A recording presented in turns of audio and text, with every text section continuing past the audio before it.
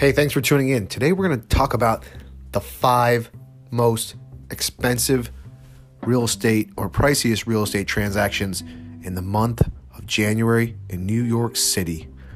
If you like this podcast, like, subscribe, tell a friend. I'm a real estate agent in New York City. We have a team of industry professionals that can help you from buying or selling a home, renting, renovations. If you need introductions to contractors, lenders, we have it all. So contact us. I hope you enjoy the show. Talk to you later. Bye.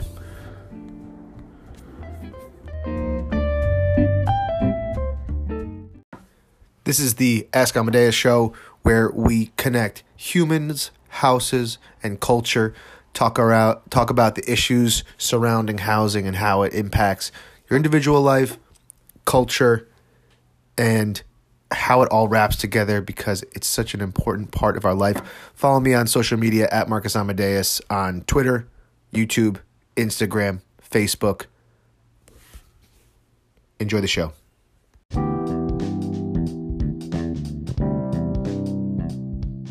Okay, so the month of January in New York City, 5 priciest New York City homes to sell last month. We actually had a big dip off. The 5 largest residential deals recorded in January added up to $97 million, which is a big drop from the $272.5 million in December when all 5 of the deals were at Vornado's Trust building, very luxury building on Central Park, 220 Central Park South, most at prices set in contracts years ago. So that means new development, there's contracts years ago, but then they close. So sometimes it'll take 2-3 years.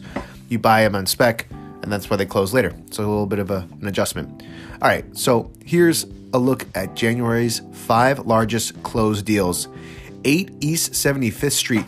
It's a 5-story townhome on the Upper East Side. It sold for $38 million to billionaire Israel Englander.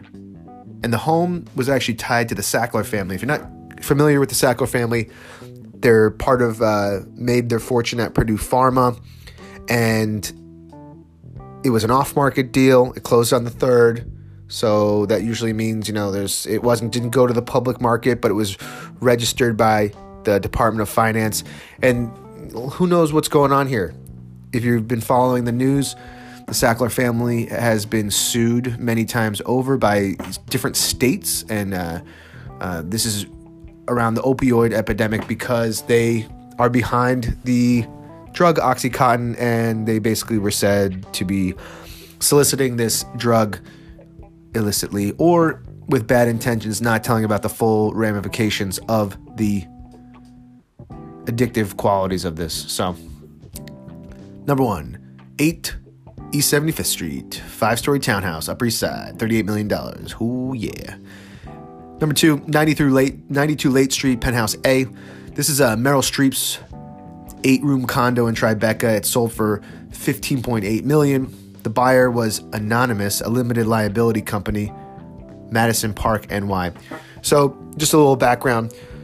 A lot of times could be wealthy individuals. It could be organizations. And in New York, they try to do this to have privacy when they're buying stuff, as they'll buy as a limited liability company. Also, sometimes if you're doing it as a rental property, you want to switch into a limited liability company in case you're renting. You secure that assets individually versus your whole net worth if you have some bad thing or get sued or something like that. So it's a full floor pad. It had 4 bedrooms, a wraparound terrace, and it was about 4,000 square feet of living space. The actress was represented by Sotheby's International Realty, Juliet Janessis, and Allison Kaufman. There was a lot of talk maybe about a year ago about not allowing these wealthy individuals to form limited liability companies for a few reasons. Some people are saying that you can't really track the money where it's coming from, and it should be public data, who's living where. I think this is kind of weird because, if you want to register to vote, you have to publicly disclose your address as well. So there's not a lot of an ability to be anonymous. Couldn't find the word there. Number 3, 443 Greenwich Street, 2A. It's a spacious Tribeca loft condo building sold for $14.7 million. Both the seller and buyer were anonymous LLCs. You see, there's a trend here. SR Tribeca and JTMS NYC. Very vague. Neighbors in the star-studded building include Blake Lively, Ryan Reynolds, Jennifer Lawrence, maybe that's where her friend's pad is, Justin Timberlake, Harry Styles, and Jet.com founder Mark Lore. That is a star-studded building, wouldn't you say? 443 Greenwich Street. Number 4, 111 Murray Street, 55W. The unlisted unit at Fisher Brothers, Witkoff Group, and New Valley's Tribeca condominium sold for $14.3. The buyer cloaked in an LLC again named Cape May. This is quite a large home. 3,391 square feet, 4 bedrooms. Wealthy people like to hide their identity in fancy real estate. That's for another episode. We're just talking about the priciest homes right now. And lastly, 23 Perry Street, the 4-story townhouse in the West Village sold for $14.1 million to Cynthia L. Holland, Revocable Trust. The seller, Fortress Equity Partners, was represented by Compass's Leonard Steinberg and Clayton Uggio and Stefan Ferreira of Hudson Advisory Team. The home includes an elevator, a wine cellar, and a gym. So 5 sales in New York City, all equaling up to about $97 million one month. Ooh, that's some hot property. If you want to take a little look, go look them up online. There's also an article in The Real Deal where you can go check out what these all look like. It seems only one of them was on there, or 2 of them. Half of them were off market. 4 to 5 of them, or 3 out of 5 of them, anonymous. Hope you enjoyed that one. We'll talk to you later. Bye.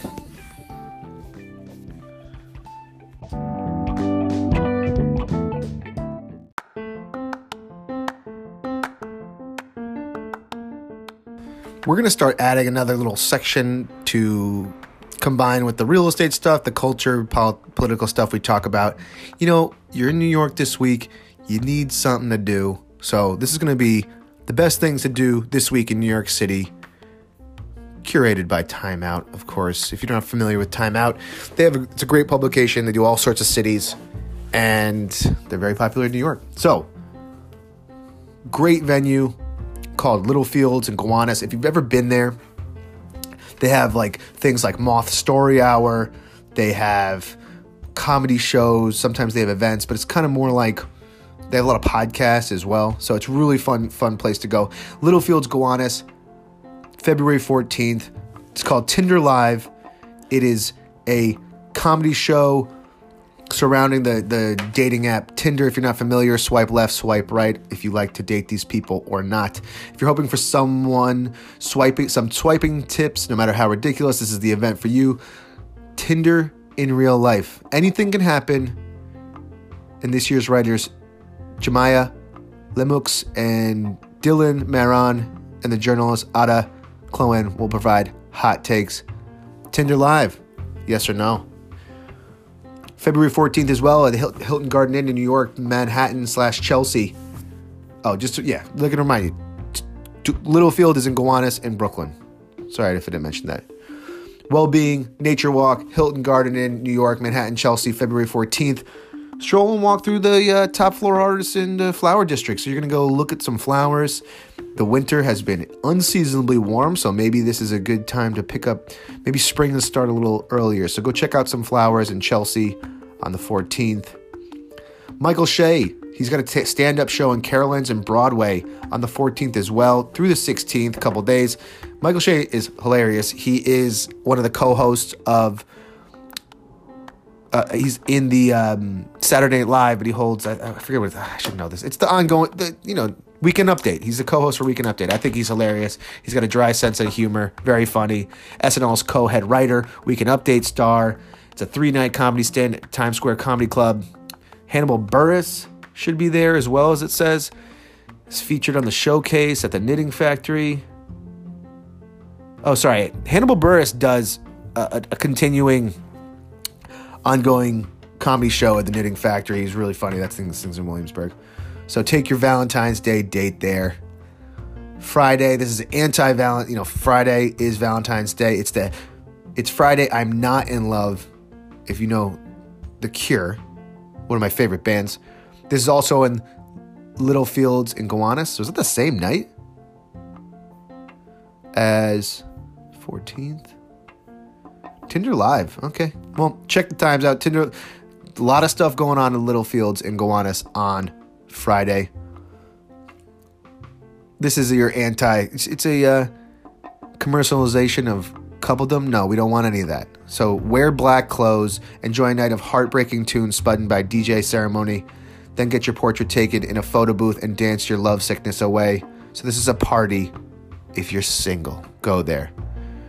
Comedy show in East Village, Electric Bitch, Red Room, East Village on the 14th. Veteran improviser Caddy Berry takes you on an eccentric musical journey that wraps cabaret, burlesque, and improv into one show. Berry's 1920s Willamar-inspired character, Electric Bitch, crafts songs and freestyle raps based on her interactions with audience members and guests who come in and do that. We're going to wrap this one up here. Threes Brewing Company, also in Gowanus. You know what they also call it? They call it Gowanus Camp Gowanus. You know why? Because they've just got archery, axe throwing, shuffleboard, a bunch of breweries there. They got other half. They got Threes Brewing, a lot of places. So it's a fun place to go. If you're new to Brooklyn or you're usually hanging out in Manhattan, it's a fun area to go. A lot of places to go right in front of each other. So Sunrise it's a screening on the 14th. Sunrise from 1927 with a live score. So it's a black and white movie they're going to do with a live band to kind of give it a dramatization of a silent film screening. So that'd be kind of fun. 3 Brewing, get some beers too. All right. Last one we're going to do. This is the real last one we're going to do. This is all over the city, is visit the new planetarium show at the Museum of Natural History. You remember the new Museum of Natural History when you were a kid? Great place to go. I think when you've been in New York for a long time, sometimes you forget that we have a great museum here. I remember the first time I went there, it blew my mind, seeing animals and dinosaurs and all that stuff. So it's narrated by award-winning actor Lupita Nyong. The American Museum of Natural History newly released planetarium show is going to be a blast. The show at the Hayden Planetarium debuted on the 21st of January. It's going to go on for a couple weeks. Tickets are $28. It's the first show at the planetarium to use its newly installed high dynamic projection system, and which means you're going to be able to see all these crazy colors and high def. And if you've ever been to a planetarium, they're really cool. Giant screen. You kind of lay back a little bit. It looks like you're looking at the stars. It's trying to transport the audience into far corners of our solar system and beyond with detailed scenes drawn from scientific data collected by robotic explorers we've sent to the moon, the icy volcanic surfaces of Jupiter's moon, and into the showers of the liquid methane on Saturn's moon. So it's pretty cool. Check it out. So we'll wrap that up. You got comedy, you got anti-Valentine's Day, you got flowers, and you got nature. Those are great things to go see. So hope you enjoyed. That's it for the podcast today. Tune in. We do one twice a week. Follow me online at Marcus Amadeus online. Also subscribe on YouTube. If you need to buy, sell, or rent a house in New York City or beyond, give me a call, free consultation. I'll let you know if you want to stay put or you want to go somewhere else. Have a good day. Bye.